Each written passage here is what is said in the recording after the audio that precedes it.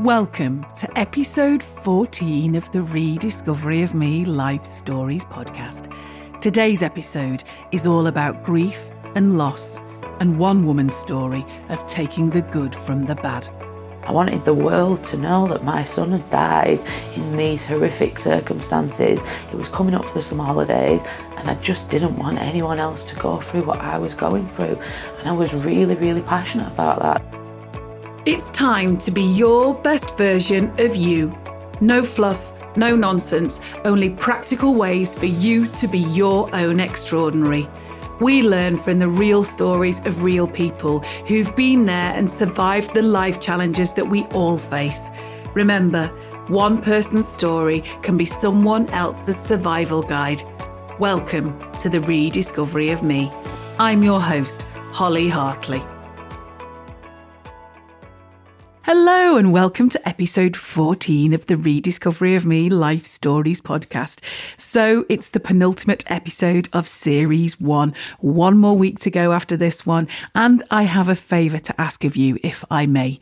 I'm in the process of planning series 2 and would really welcome your constructive feedback, good or bad. Any thoughts or ideas on how Series 1 has gone or things that you'd like me to include in Series 2? Well, please send them over to me at contact@rediscoveryofme.com. I will reply to all emails. As ever, you can contact me straight from the website at rediscoveryofme.com. Right, let's get on with today's show where you're going to meet a quite remarkable woman. My guest on today's show is here to share her story in the hope that other people don't have to suffer her pain. On the 3rd of July 2011, 13-year-old Dylan Stephen Ramsay was out swimming with two friends. Dylan swam for about 20 minutes but later got into trouble in the water. Despite the best efforts of his friends and a group of divers, Dylan was tragically pronounced dead at the scene. Today, his mum, Beckie, is a water safety campaigner. She's spoken to over 130,000 people about water safety and in particular, the dangers of cold water shock. Today, she's here to tell her story. She is the incredible Beckie Ramsay, BEM. Hello. Hi, Beckie. Hello. Thank you so much for coming onto the show and for sharing your story. I know that this is something that you now dedicate your life to so that others don't have to suffer like you have in the same way. So should we start off by talking a little bit about the wonderful Dylan? I believe that he was a very capable young man. I've heard you say he was a young man I was proud to call my son. To have had him for 13 and a half years was an absolute blessing because we wouldn't have wished for a better firstborn child. He was perfect in every way. He really was. Dylan was an amazing young man. He strived to just be better at everything and he was just amazing, and I am so proud that he was mine for 13 and a half years. You can say, was it better to have loved and lost or to have never loved at all? And I think that's a really, really hard question to answer because it's so hard to have lost Dylan, but I can't imagine my life to have not have had him in it. So what was he like, Beckie? He was charismatic, he was full of charisma, he loved life, he loved family, he loved sporting activities, he loved free running, he loved people, he really enjoyed music, different genres of music. Sometimes you'd be listening to him and he's like listening to Bob Dylan, which just so wasn't his era, or, I don't know, Oasis, or loads and loads of... He just had such a wide variety of music that he loved. And that was Dylan. He was a helper. If it was winter and drives were full of snow, Dylan would be the one out there flexing his muscles and clearing old people's drives. A little bit of that was probably vanity, but a lot of that was because he had a kind heart and he just wanted to help people. The amount of trainers he ruined, pushing people out of our street in the snow was unbelievable. He was very funny. He had lots and lots of friends. He was one of a kind. He really was one of a kind. I've never met anybody like Dylan before him, and I've never met anybody like Dylan after him. Mm-hmm. And that is testament to the young man he was. He was just amazing. I've never heard one person say a bad word about him. And that's amazing. Just to think my boy was loved by so many people and he's missed by so many people. Yeah. It's crazy. It's a crazy world we live in, and it's a cruel world we live in. to have to go through this kind of pain as a mum. I don't think anybody should have to go through this. It's the worst punishment in the whole world. You can't help but feel, did I do something wrong? Did I not do something right? I fully take my responsibility where Dylan died, where Dylan's death's concerned. I didn't teach him about the dangers in and around open water. And I can't apologise enough for that. And I can't change things. I can't bring him back to teach him. But what I can do is teach others. And what I can do is ensure that Dylan's legacy lives on for the better, not for worse. He's not known as the boy who drowned. Doing it for Dylan and Dylan Ramsay is known as the boy who saved lives. His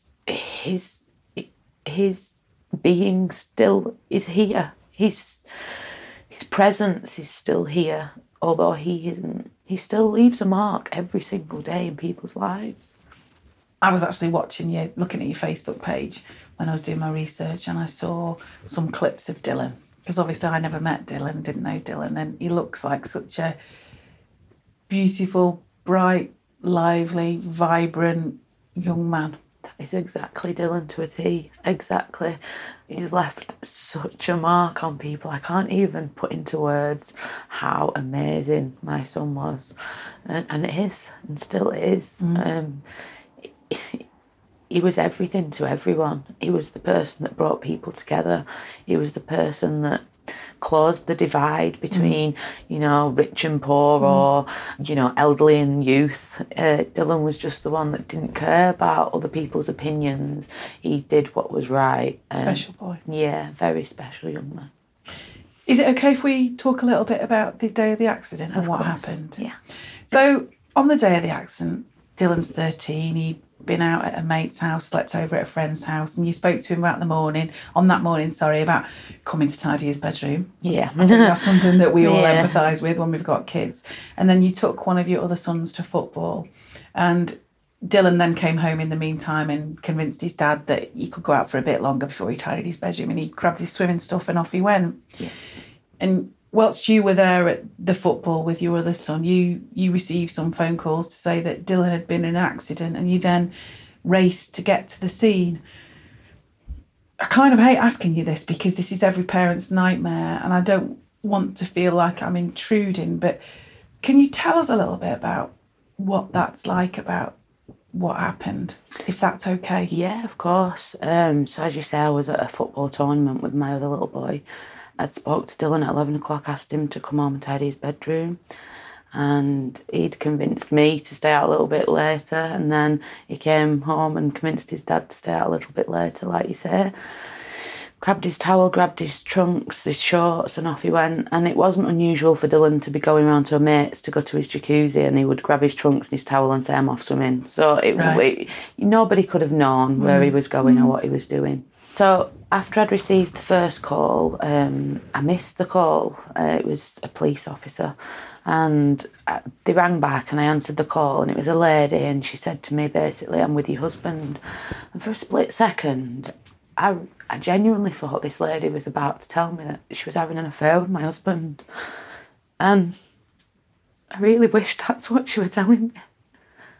But it wasn't. She said that Dylan had an accident and could I get to the quarry as quickly as possible. Now, at that time, I just thought that Dylan had fallen or he was hurt, but the water didn't enter my head, not even for a split second. My mum was driving. We ended up getting blocked at some traffic lights. There was a policeman behind us, and he was getting out of his car, and he was trying to tell my mum off, basically, for erratic driving. Before he got a chance to say anything, I was in his car and I was begging him, just get me to the quarry, because the little boy you can hear about on your radio is my son. And did he quickly spring to action? He knew straight away, because obviously he's listening to what's going on at the quarry on his radio. So he knew straight away, put his blues on, we got out of the traffic, we was off down the A6, like a main road near where we live. Didn't really realise how bad it was, although I was rocking in the chair backwards and forwards, holding my hands on my head, and I was begging that it was going to be all right. So I think in my gut I knew it was bad, but in my head I was just, come on Dylan, be all right, please be all right, please be all right. And I kept repeating those words to myself. And I looked over at the police officer's speedometer and he was doing over 100 miles an hour and we was in a 40 zone, and I knew it was bad. We got to a garage that's quite local to us, and when I passed that garage, I just have a little second, because as we passed that garage on that day, code 9 or code 1 was said over the radio. I still, to this day, don't know whether it was code 1 or code 9, but I do know that that was the time my son was pronounced dead, and I was not quite there. When I did get there, it was like something out of a film. People everywhere, cordons everywhere, police everywhere. They ripped the police cordon, because obviously I was in a police car, but I jumped out of the car whilst it was moving. My husband was holding the ambulance back, because that's the only thing I'd said to him was, I thought Dylan was hurt. Like I said, I thought he'd fallen, and maybe a broken arm, broken leg, even broken back, broken neck potentially. And the only thing I'd said to my husband was, do not let him go to the hospital on his own, because he'll be scared. So my husband had stood in front of the ambulance eventually, after he'd got out of the riot van and stuff. It stood in front of the ambulance and wouldn't allow it to go. I jumped out of this police car and he screamed at me that Dylan was dead. And I collapsed. And I think that's the biggest point that I let him down, because I told my husband to keep the ambulance there because he'd be scared, and then being told something like that, everything went out of my head and the ambulance sneaked off and I wasn't allowed to be in the ambulance. I begged a number of times to be allowed to go in the ambulance, but I wasn't allowed. And it was, I feel, potentially he could have heard my voice and that could have made a difference. He was only underwater for 3 minutes in total. And people survive after being in the water for so much longer. I let him down so much in so many ways. And I'm so sorry for that. God, I just want to give you a hug. You didn't let him, and I know I can't give advice, and I know I can't say this, you have not let your boy down. You have not. I taught him road safety. I taught him stranger danger. I taught him drink and drugs. I taught him to be nice to people. I taught him to treat people the way that you want to be treated yourself. And I know I do beat myself up a lot about it. You can't teach something that you don't know. And I didn't know. I was never taught about cold water shock. I was never told how dangerous open water really is. I was never even told the difference between a swimming pool and open water. You know, it's just the things that you know in your head. And when I started looking into the causes or how you could potentially die in open water, I was shocked. I was absolutely amazed. Why is this not being taught in our schools? Why are children dying? Why are so many lives being lost on an annual basis?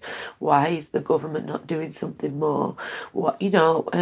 The fire service don't even have a statutory duty to go out and attend water-related incidents. They do that because it's kind of been pushed upon them.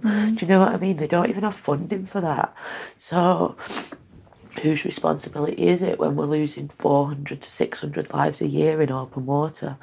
It's somebody's responsibility. And I'm angry at the government. I'm angry that nobody put in place water safety lessons. I'm angry that this wasn't already, that what's done today wasn't done before my son died, because had there been as much done then as what's done now, I'd still have my son. And in some ways, I think it's because we lost Dylan that so much is done now, because I've never stopped. From the day of losing Dylan, I have never stopped trying to share his story, get my messages out, share the dangers. There's so much concerned with open water.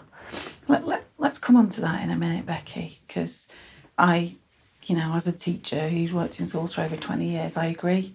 I think we talk a lot about road safety, but I don't think we talk to the same way about cold water, about water safety. Let's come back to that. It must have been so hard to make sense of Dylan's death. You know, it was put down to drowning by misadventure and he died of cold water shock. You know, he was a really sporty, very physically fit and young man, capable and a really good swimmer.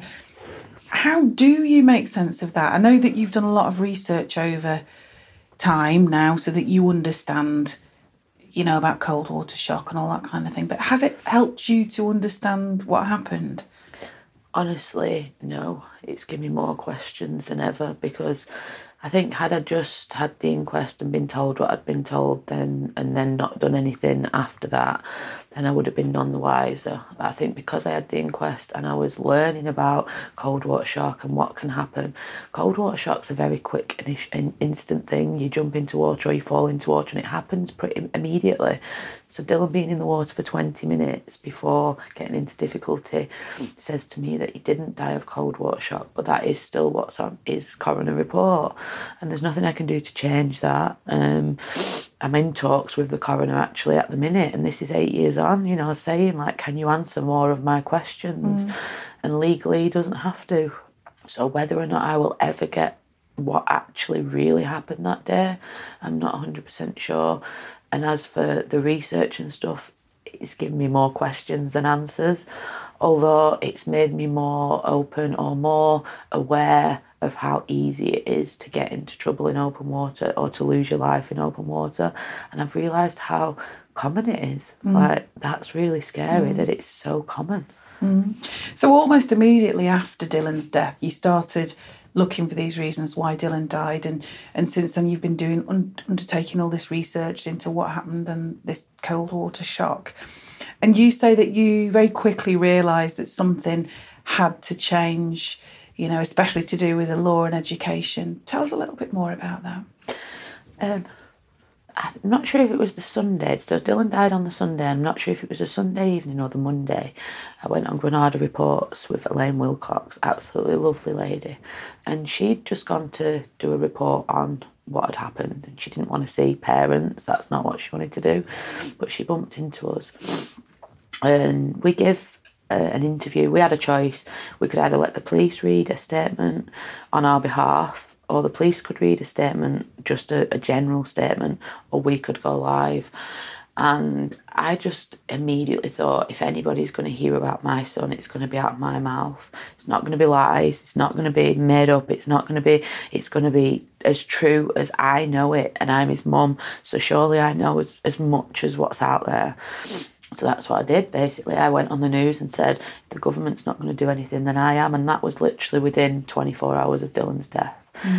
Within 2 weeks of his death, maybe 3 weeks of his death, sorry, I was in my first school talking about water safety and just sharing Dylan's story more than anything right at the beginning, because I didn't know anything at the beginning. I wanted the world to know that my son had died in these horrific circumstances. It was coming up for the summer holidays, and I just didn't want anyone else to go through what I was going through. And I was really, really passionate about that. So I had a week between Dylan's funeral and the breakup of school, and I actually fitted 2 schools in that week. And the first school was Dylan's school. Ridiculous idea. Going to Dylan's school and giving a presentation about losing your son. And the only thing I could think was, I saw all these uniforms in front of me, all these heads, and I was searching for Dylan, and that's all I could do. I was stood on that stage searching for Dylan, and he wasn't in the crowd. And that was hard. That was really hard. I don't think there's many that could do that, Beckie. You know, I think you're pretty unique and special anyway, but, you know, I think that takes a real sense of courage. You know, as you've said already, about 400 to 600 people drown in the UK every year, and more than half the fatalities happen in inland waters like canals, rivers, lakes, quarries and reservoirs. I totally agree, Beckie, that we do an awful lot to educate kids about the dangers of road safety. But I don't honestly think that we do the same for water safety, you know, and as you've already mentioned, 400 to 600 people who drown in the UK every year. More than half of the fatalities happened in inland waterways such as canals, rivers, lakes, quarries and reservoirs. and having worked in schools for so long, I totally get your point. And I think as well, it's because it's almost like it's a threat that if you do live inland and you don't live on the coast, because we're in such a cold country, we're not big swimmers in the outdoors, are we?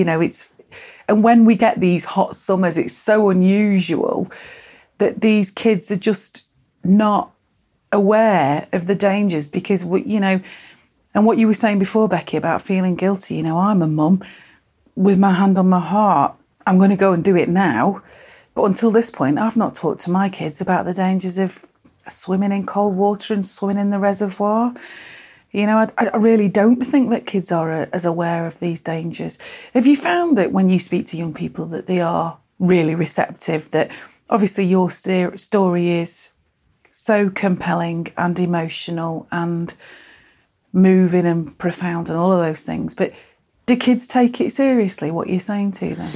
Yeah, do you know what? I've had such an amazing response from 130,000 plus people that I've spoke to. It has been amazing. They are what have kept me going. They are what have kept me going to the next school and the next school and the next college or the next university. Because actually you could hear a pin drop when I'm speaking for a start. Obviously I'm speaking about something emotional. I can go into schools where they've got a massive problem with children being rife, like being disruptive or whatever, and they'll warn me before I go into school, these kids are probably not going to listen to you. These kids are probably not going to take on board what you're saying. They're probably going to mess around. They're probably going to get the phones out. And do you know what? They don't. And if they do, I make a stand straight away and ask them to leave the room, but please put the phone away and then come back when they want to listen. I want to teach them what I want to teach them. I don't want to be chucking anybody out of any educational session that I'm giving. But I also don't demand respect, but I ask for a little bit of respect. It's hard doing what I'm doing, standing in front of 40 kids at a time or 400 kids at a time and bearing my soul and telling them about the worst day of my life, and consequently the following weeks, the following months, the following years. It's not something that I take lightly when I go into schools and teach. I take it very seriously, and I've got children now who contact me, who've had children of their own and had a talk from me 7 years ago, and they're now promising to teach their children water safety. I can't ask for more than that. I can't ask for my message to stick with somebody longer than 7 years till you've had your baby and you're going to teach that to your children. I genuinely feel that I have been a massive part of changing this country for the better. And Absolutely. That takes a lot to say that, because I don't want to sound big-headed. I'm not. I'm very humble in what I do. Very, very humble. But there has been so many changes because I won't shut up. 1 year I called the Prime Minister a murderer every single time there was somebody that died in open water, because as far as I was concerned that year, my head wasn't in a great place, but as far as I was concerned that year, they're the ones that can prevent it. Get it in schools, teach children, get it on the education system, get some adverts on the TV. It's just crazy that it's not already there. And every time I go into a school, people like yourself, teachers and stuff, they say the exact same thing. This should be part of the national curriculum. Why isn't it? It was interesting that you said before that you're going to universities as well, because I do think this isn't just about kids. No. I do think this is about older people as well. I read somewhere that you said that you wish you could make more kids more aware. I wish they could walk one day in my shoes, because that would mean that kids wouldn't take the risk of putting their parents, families and friends through this for 10 minutes worth of fun. That there are so many dangers that kids are unaware of, and I'd never really considered this. You talked about pockets of cold water, hypothermia, underwater debris, and that does apply to adults as well. There's something enticing about water, especially still water. And I think about the reservoir where I live. I live in, near Kinder Scout, and Kinder Reservoir there. It's beautiful. Yeah. It's in a spectacular setting. It reflects the landscape and the sky. Yeah. And on a hot summer's day, you just think, oh, yeah. Yeah. But actually, sitting here and talking to you now has totally changed my perspective on that. Yeah, do you know what? I'm not even here to say don't go swimming in open water. That's not what I say in schools either. My message is, if you want to take it up as what it is. It's a sport. It's a specialised sport that you need specialised equipment, i.e. personal protective equipment. So you need your dry suit, you need buoyancy aids, you need floats, you need bright luminous yellow caps so that people can head count you in the water. Yeah. And that's what it's about. Find somewhere where you can do it with the tools that you need to do it. And then maybe you can go on and do it elsewhere, when you've learned the skills. I often say, you learn to cross the road. So you learn the Green Cross Code and you learn to cross the road safely. Who would go and cross the M6?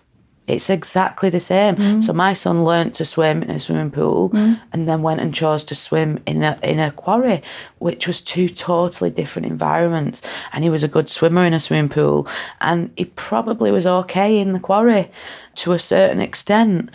But the problem is that there's all these dangers that he was unaware of. And had he known of some of these dangers, maybe he'd have been able to help himself before he got to the stage that it got to.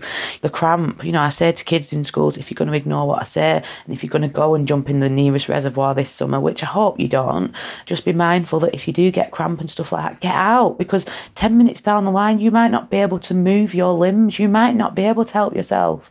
And I think it's just about the education. You learn to drive, but doesn't mean to say that you can drive around a Formula One racetrack. You need different skills to do different things.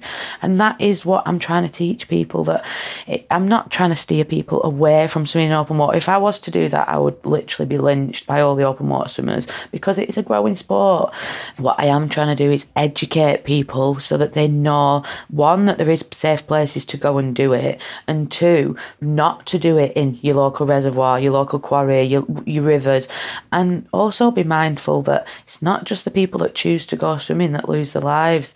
Around about half of the fatalities, just under half the fatalities that we have in open water that are accidental, were people that have slipped, tripped or fallen into the water after either a night out drinking or a bike ride. Just runners, joggers. What runners and joggers are our highest risk, believe it or not. Really? Yeah.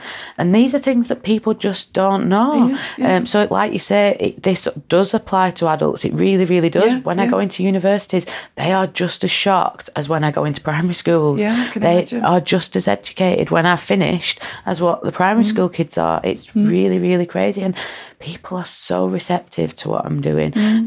Like the fire service have took me under the wing, and they do more now, so much more than what they ever did before. It's becoming more relevant as well. The global warming, we're getting warmer, and I think, like you said, the growing sport that is open water swimming. Yeah. More and more people are doing it. It's becoming more accessible. But as you say, just make sure that you do it in the right way with a group of professionals who know what they're doing, not on your own. Exactly. Have a lifeguard present, or at least somebody that knows what to do if you get into trouble. It's so frustrating. I have respect for open water swimmers, and I say what I say with great confidence. This is an open water. It's a growing sport. I just wish they had the same respect for us parents that had lost children in open water, because I quite often say, oh, you should just go wild swimming here, or you should just go and jump in here, or you should, and they're advertising for my children to go and take these risks, and that's not fair. That is not fair. I don't do the same on their ground or on their patch, if that makes sense. And I think that they should just be a little bit more mindful that actually you shouldn't be encouraging people to just go wild swimming here, there and everywhere when we look at the statistics of drowning. It needs to be done properly. Yeah. Let's talk a little bit about the Doing It for Dylan water safety campaign then. I've not told you this so far, but I actually feel very connected to you, because I think it was about 18 months ago, something like that. I was up at Thryberg Country Park in Rotherham, and there was a big red sign on the side of the water with a throw line. Dylan's water safety campaign logo was on there, along with the name of a young man. I think his name was Thomas Ashley Barton. Yeah. And he was a young man. He went swimming with 4 friends, drowned whilst trying to cool off one summer. And I was really moved.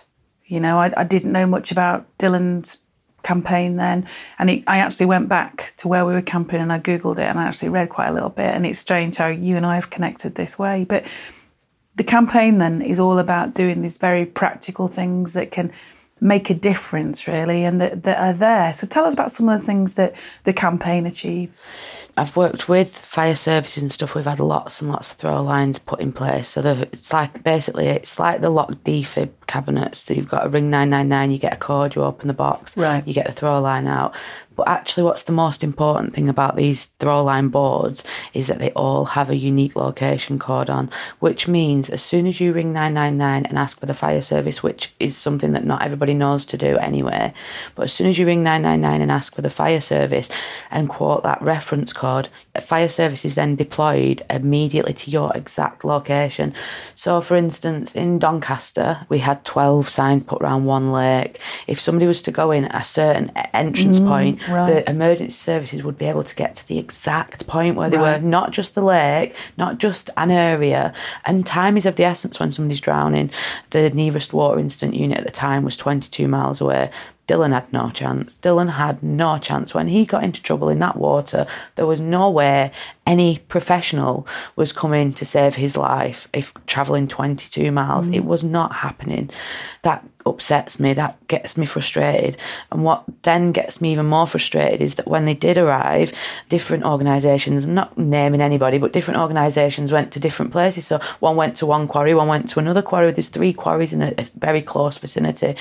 And Dylan was drowning in the other quarry where there was no help. That really, really frustrated me, and I knew immediately, if nothing else, these bodies of water need to be location coded so that the fire service or the emergency services know where to come when you make that call. Like I say, I've spoken to over 130,000 people. I've been in numerous schools. I've done super learning days. They're probably my favourite thing to do because I get all day with a high school and literally get hour sessions or 50-minute sessions, and I get 5 of them. They are the most harrowing and they are the hardest to do, and I come away from them feeling so drained, so emotionally done in. But they're the ones where I know I'm getting the best message across because I've got 50 minutes with a classroom with 30 or 40 kids. And it's amazing how much these children and adults actually want to learn what I'm teaching them. Yeah, sure. It's crazy. You know, they actually want to know what I'm talking about. And that's really, really good. You know, that's really good. The list is literally endless of things that I've done since starting doing it for Dylan. I've worked with or volunteered with the fire service. I've won numerous awards from numerous places. ROSPA, won the Archangel Award, which is the highest accolade that they give out. I've won local level awards. I can't even put my awards out because I've got that many of them. But they're all very bittersweet, and I think that's another reason why I don't put them out on show. Like, I understand that I'm achieving something in Dylan's memory, but this is not what I wanted to be doing. It's so bittersweet. Let's come back to that in a moment, if we might. Just going back to the work that you do as part of the campaign, one of the things that I saw was the play that's toured the schools in the run-up to the summer holidays, 60 Seconds of Summer. I think you did that in partnership with United Utilities, which is the big water company here in the UK. And I saw some footage of you on TV at Parklands Academy where Dylan was a student, and your words were, "It's painful, but it has to be done." It is. I don't think people realise how much of my heart and soul I put into my campaign. Like, literally every waking hour, I'm researching, I'm looking for schools to go in, I'm looking at what can be done, what's being done, is anything changing, what's being done at government level, what's being done at local level. It's really, really difficult to keep a track of everything that's going on. But United Utilities, I've worked with them now for 7 years in a row. Every year they've come to me, and every year we've done a different campaign. And this year we wanted to do something a little bit different. So we had 20 throw lines put in place in and around Lancashire and Manchester, and we had this 60 Seconds of Summer. I know it got, after the first, it was paid for 20 schools, I think, by United Utilities, the initial pilot of it. Then it got extended, so it was paid for another 20 schools, and then it was extended again. So actually it's amazing. Now it's on, I'm actually waiting at the moment for a hard copy of it, and I'd like to get that into every school in the country. Gosh, absolutely. That's an aim of mine. We'll see what happens, but that is a massive aim. They did such a good job, and when I spoke to the schools that had had the play, they were blown away, and it really was very much Dylan's story. It was based around two people's stories, so it's based around Dylan's story and a friend of mine who lost a son, but it just seemed to be more Dylan's story. Maybe there was more, maybe they got more out of what happened to Dylan to put into a play, I don't know, but it was very much based on exactly what happened to Dylan. There was a few differences, but not many. Like, we had to keep it relevant to the reservoir because it was obviously with United Utilities, and Dylan died at a quarry. The other lad who it was about as well, we kind of used his family, so his relationship with his sister and his mum, so that was his kind of part in the play, if that makes sense. But the actual story of the boy drowning, I mean, the boy was even called Dylan in the play. They asked, could they call him Dylan? I was like, what else would you call him? Like, if it's a play about Dylan, what else would you call him? Of course you can call the boy Dylan. And the actors and actresses were absolutely amazing. I mean, they was even crying, and to them it was just an acting job, but it was more than that. And in this play, they kind of play a little section of my voice off a YouTube video that I've actually done, and just saying about how hard it was. And I think that's probably the harrowing bit for the students at school. So they've just watched this play, and then all of a sudden at the end, when the young man's died, mum's explaining stuff, and then it goes on to my voice recording. So this actually changes to being a real life story. And I think that's what hits the children. That's what gets to them. That's what gets them to go home and think, yeah, you know what, we need to do something. You're incredibly determined. I am. Despite how difficult this is for you, the selfless nature of what you're doing is just utterly remarkable. Look, is it okay if we talk a little bit about grief? Yeah, of course. You say that life isn't the same anymore, and I read something that you wrote. You said Sunday dinner isn't the same anymore. You're a close family, you do everything together, and nothing feels right. You sat at home at night, and for a long time you were hoping that you would walk through the door, but it doesn't happen. And you and I spoke about, before we started recording, about, you made his dinner every night for 6 months. How do you cope as a parent with grief of that magnitude? I think it's the same but the opposite as having a child. The best way that I've found to describe grief is the elation that you have when you give birth to a child, because your life's just changed for the better. It's the exact opposite. Your life's just changed for totally the wrong reasons. And I don't think you ever learn to deal with the fact that you've lost a child, but I think you learn a different normal, a different way of life, a different normality, which isn't normal at all, but it's normal because you have routine. You get up, you do the dishes, you do the washing, you do this, you do that, you do the other. You do the mundane things in life that you are supposed to do. But it'd probably be easier to sit in a corner and cry, to be quite honest. I'm determined to get my message across, because every year I see more children dying, more teenagers dying, more adults dying.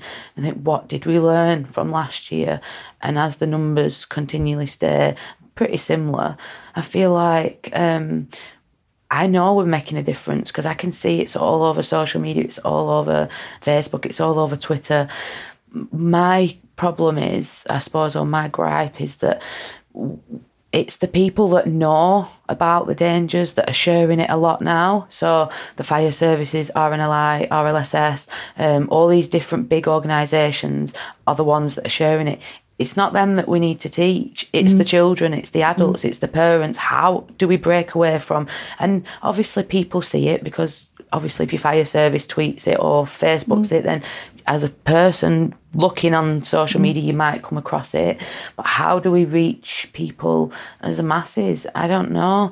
I just know that grief is very different when you lose a child to losing any other loved one, because I suppose in a way, losing a grandma or a granddad or an auntie or an uncle even, it's expected. They're your elders, they're supposed to go before you. It just all feels the wrong way around. If I could trade places with Dylan and give him his life back, he would have made a difference in this world so much more than me. it really, really would have made such a difference. He was destined to be somebody, and I think that is one of my biggest driving forces, is that this way he is still somebody in a different way, but he is still somebody. He's not forgotten about. I don't care how much I talk about Dylan, I'll talk about him every single day to the day I die. And if people don't like it, that's their problem, not mine. I don't think anybody would ever be critical of that. And if they are, then, to be honest, they're not worth it. Yeah, I think you'd be pretty shocked. Well, like we was talking before we recorded, like about losing friends and stuff. You know, you do. You lose people cross the road. They don't want to speak to you. You don't get invited out to things anymore. And if you do get invited out to them, you don't want to go because there's a void in your family. You're going with a part of your family missing. It's like walking around with a piece of your heart hanging out all the time. And it's like your heart still beats, but it beats differently. It's like, it hurts. It hurts to breathe. It hurts to move. It hurts to sleep. It hurts to eat. But not in the physical sense of, my hands are hurting. In the emotional sense of, I'm just so broken inside. I'm so broken. This theme about losing friends and family is as you've already said, we spoke about it earlier, it comes up so often, you know, particularly when I'm talking to people who've been through real trauma. And I suppose, as you've said already, you know, it's because people don't know what to do or what to say. What should we do, Beckie? Because, you know, I can't say that I know how you feel because I don't. And as I said to you earlier, you know, I think a lot of listeners will be sitting, listening to this thinking, you know, I don't ever want to know how that feels. If that doesn't sound... No, that is exactly why I do what I do, because I don't want anybody to know how this feels. Do you know what the best advice I can give somebody to give, you know, if you're going to talk to somebody like me, is to don't be patronising and say that you understand how I feel, because unless you've lost a child, you don't understand how I feel. You never could, and I would never wish that upon you anyway. You know, and just always remember that even if you say the wrong thing, that's still right, because it's better to say something than nothing at all. It's horrible to feel worthless. And when you've got friends that you've had for 10, 15 years that will literally cross the road rather than say hello, because they don't want to ask how you're doing, because they're scared of the answer. That's the problem. It's their issues, not mine. But yeah, just, you know what, just speak to people if you know somebody that's lost somebody, and don't be scared to mention that person who's died's name. You're not reminding me that my son died when you say Dylan. I know he died. I live with it every second of every day. You're just reminding me that you remember him too. You're reminding me that he left a mark on your life. You're reminding me that actually, yeah, he's still thought about. And that's really important. Don't shy away from mentioning those that aren't here. Mention them even more, because they're not here. You say, you know, that Dylan is not only just a massive part of your and your family's life, but he's also a part of your friends' lives as well. And when it was his graduation, you went and you handed out pictures of him to all his friends to make sure that he was part of that. When it was his 18th, you had a party for his friends, and that Dylan is missed by lots of people. Every single day. I'm always shocked. My little girl asks me, she's 13 now, and she asks me, what are we doing this year for Dylan's birthday? What are we doing this year for Dylan's anniversary? And sometimes I just want to be like, do you know what? Let's just have something at home. Let's just do something family-wise. And she's like, but what about his friends? And I say, all right, well, I'll put something on Facebook saying we're going to lay our flowers at such and such a time. And do you know what? I don't think there's ever been a year that nobody's been waiting for me when I got up there. When you get to the quarry, you got to go like round a bend. And it's like the dreaded walk. Like, I hate it. I absolutely hate it. I'm going to lay flowers on his birthday, and I absolutely hate it. And I get round that corner, and I see all of his friends, and it just blows me away. He's got friends that literally have the whole arm is tattooed Dylan all the way down their arm. He has friends who who've bettered themselves because they want to make him proud. He has friends who are doctorates in maths, who it's not just the things that we got to do with Dylan and the things that we got to share with Dylan that we miss. It's the things that we didn't get to do with him, the birthdays that we didn't get to have with him.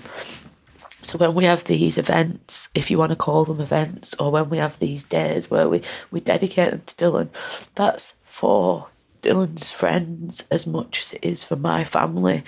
I want Dylan's friends to be able to come and get hugs off Dylan's mum. That makes them feel a little bit better. It was so important for me to take a picture of Dylan to his prom. And it was so important to not ruin anybody's night, because it's a big night. They've just left school and I didn't want to be an emotional wreck, and I was fine until two girls got out, two of Dylan's very close friends, female friends. And as soon as I seen them, we just all busted crying. And he was just like, wow, I'm so sorry I've messed up your makeup. You just spent hundreds of pounds on that. And you know what? They didn't care. People come out and they was proud to carry Dylan in the top, jacket pocket or in the clutch bag. I was allowed to go into the prom room to see it before everybody went in. And it should have been such a special time for him. And it should have been such a special time for his friends, and they wanted it, I think, as much as me. And I say that lightly because I don't know, but there were so many things on Facebook like beforehand saying things like, we just wish Dylan could be there. I mean, the prom was actually booked, and it was actually booked, believe it or not, for the 3rd of July. No. School had done it all. They hadn't done it on purpose. When they realised it was the 3rd of July, they changed it to the 4th of July. No, sorry, they changed it to the 2nd of July. So they actually went, so when it hit 12 o'clock, it turned into the anniversary, which I thought was probably the wrong way around. They'd have been better coming out of it. But honestly, I think Dylan was there that night. I feel Dylan's close to me. I feel that he must be with me. I don't know where I get the strength to do what I do. I don't know where I get the courage to stand in front of 500 people on a stage and speak about the worst day of my life. I don't know where that courage comes from. I can't explain where it comes from. I can't explain what I might go for instance, this is just a total example. I went up to Newcastle with a fire service once, and I've done a lot of things where I've been just mingling in the street, in the public, so I will just tell my story to passers-by. So that's what I've done usually if I was going to a big public event. And I went to this one in Newcastle, and I was speaking to this lady, and she's like, what's going to happen? I said, they're going to do a mock rescue, they're going to chuck one at firemen in, they're going to rescue him. She went, it's not jumping from that bridge, is he? The Tyne Bridge. I'm like, no, is he? She was, what's he doing then? And there was a guy actually threatening to commit suicide as I was about to give a water safety talk, or was about to mingle with the public. Anyway, he jumped and he was rescued, and I couldn't speak for a little while, probably about half an hour. And then I felt it was even more poignant that I had to get up and I had to go and speak to people about what I was there for. And then a fireman handed me this microphone, and he said to me, right, it's your turn. I was like, my turn for what? To tell your story. What, on a microphone in the middle of the town centre? You want me to just start talking about Dylan? Yeah, so I did. I thought, you know what, if that's what you want, that's what you can have. So I did, and I put my head down. I thought, nobody's going to be listening to me. Who wants to hear a mad, crazy woman middle of town when you're shopping? Who's even going to stop? Anyway, I put my head down. I told my story, a few tears. It got a little bit emotional. I put my head up, and I kid you not, I know this probably is a massive exaggeration, but it was like Glastonbury. It was like there was just hundreds of people stood there holding the kids, kissing the kids, telling them to listen to what I was saying. And I was just out at that moment, I was in awe of all these people. But I think at the same time, they was in awe of me. And it was a really surreal moment, because I just said this about my son to total strangers, and they'd bonded with that. They'd reconciled with it. They understood it. Well, not understood it, that's not the right word. they empathised, I suppose is the right word. So trying to make sense of Dylan's death is about you working to ensure that his memory lives on.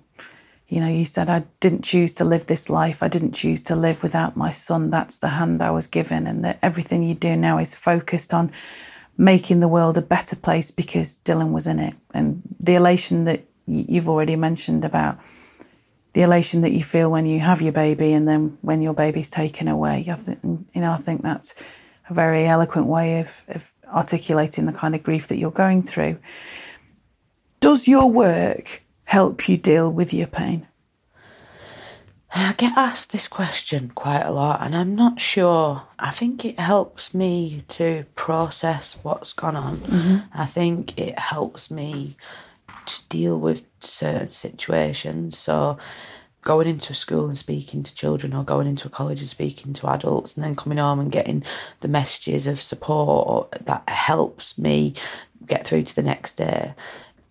I don't think it lessens any pain. I don't think it reduces any pain. I don't think it takes anything away, but I don't think it adds anything either. Like, one thing that I say quite a lot is, you know, I could be at home, like I've already said, crying in a corner, but what would that achieve? Or I could be on a stage and speaking to you about my son, and I'm achieving so much more by doing that. And I don't know, this isn't the life I wanted to live. This isn't this isn't what I expected. This wasn't my dreams and aspirations for my family, for my children. This, you know, one of the hardest things to deal with is the grief of my children. Like, actually, my daughter crying herself to sleep at night, you know. I wouldn't say it makes it easier, no. I would say it helps me to cope, maybe. I don't know if you'd probably say that that's the same thing, but I don't feel it is. I don't think it makes it easier. It doesn't matter if I'm sat here in a room talking to you about this, or if I'm sat in a school talking about this, or if I'm sat at home crying about this. I feel the same. Do you know what I mean?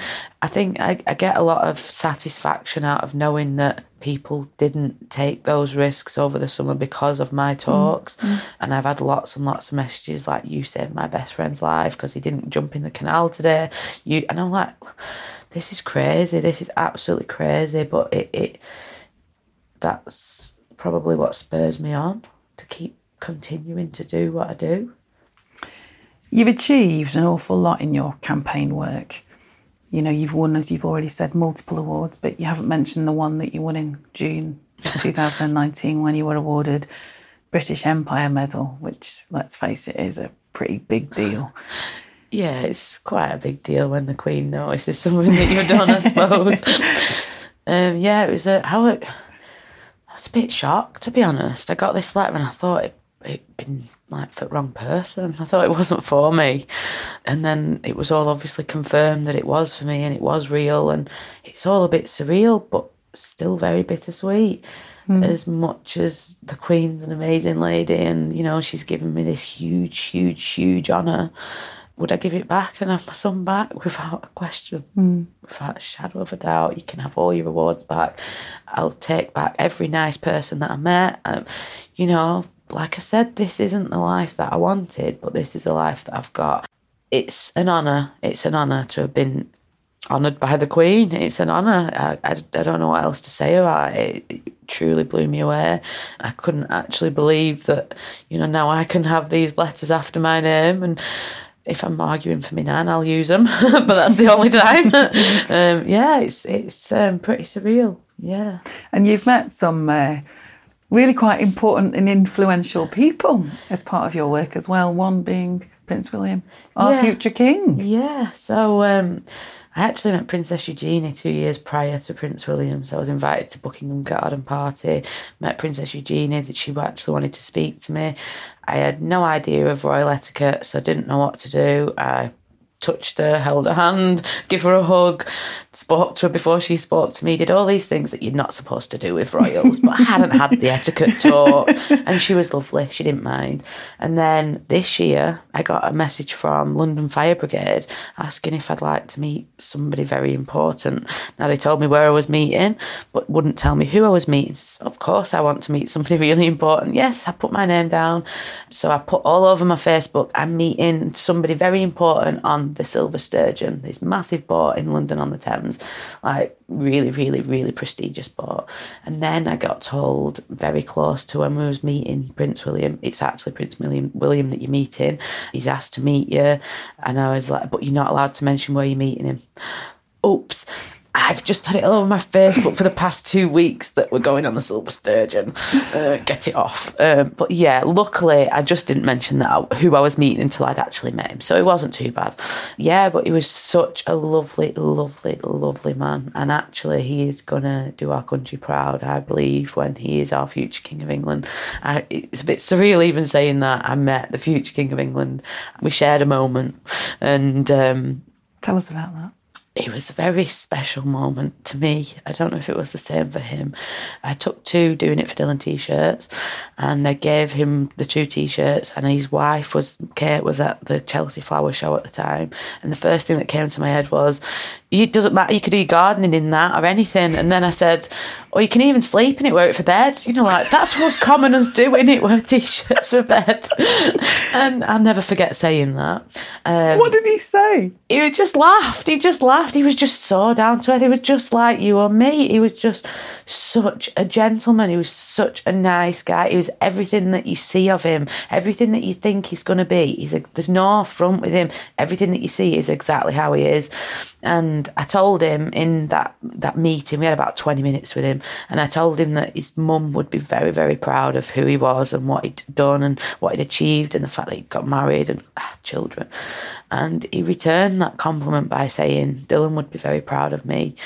And I'll never forget that. I'll never forget that me and the future King of England had a moment, or 10 seconds if you want to say it was 10 seconds, but we shared a moment where actually we had a mutual respect for one another, for the things that we're doing in memory of our loved ones. What message would you like to leave listeners with? Cherish the ones that you love. Always tell those that you love them often. Never take life for granted, because tomorrow is promised to absolutely no one. And you know what? Life can be so short, and you need to ensure that you put the best of you into every day. If you're struggling, always ask for help, because it is out there. And if you get rejected the first time, ask again and keep asking. I'd like to leave listeners, I think, with the feeling that they are lucky, that they have what they have. And if listening to my story has made them feel that little bit more lucky, then that's brilliant. I want your listeners to hug their children a little bit tighter tonight. I want your listeners to just appreciate what they've got and let a couple of things slide, because not everything matters in life. It has been an honour to do this. It really has. And the way that you open your heart and share, as you said, the worst day of your life, so that the rest of us can at least make a positive difference to our lives and the lives of our loved ones and our friends, is a very humbling thing. And sitting here and listening to your story is, a very, very... It's difficult for me, Beckie, so I can't imagine how difficult it is for you. And for that, I want to say thank you on behalf of everybody and all my listeners. Thank you from the bottom of my heart. I really appreciate it. You're very welcome. Thank you for having me, and thank you for sharing Dylan's story, because without things like this, Dylan's legacy wouldn't live on. And I genuinely feel that when I share Dylan's story, you actually get to meet a little bit of him slightly, if that makes any kind of sense. We're going to make sure that we obviously shout this from the rooftops. So I'll make sure that I put in the show notes below the episode where people can download how to get hold of you. There's obviously the Facebook page, you've got your Twitter account. And if anybody, I think you've already said, if anybody would like to get in touch with you, then they should do via your Facebook page, is that right? Yeah, so basically since losing Dylan, I've become a person that people can speak to when they're in the hour of need, and I am there for all those people that have lost loved ones. It doesn't have to be because of water, it doesn't have to be because your son or daughter or auntie or uncle's drowned. You can have lost your loved one in any way, shape or form. You still understand how I feel and I understand how you feel. So my inbox, if you will, is always open. And one thing that I do say to a lot of people who have lost loved ones is we are in it together forever. It's that simple. We are bound by grief.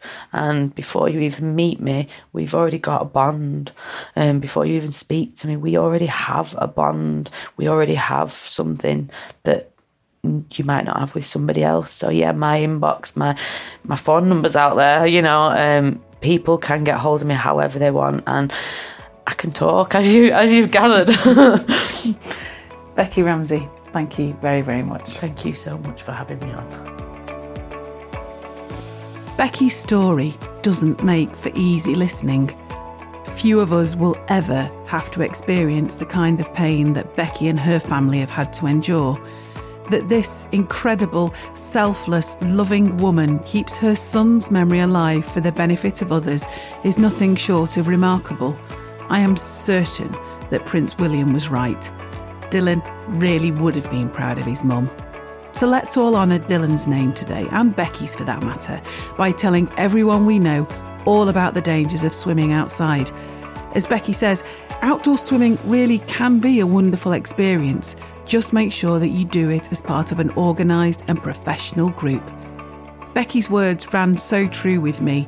You know, let's not lose perspective. We really can let some things slide. Let's not sweat the small stuff.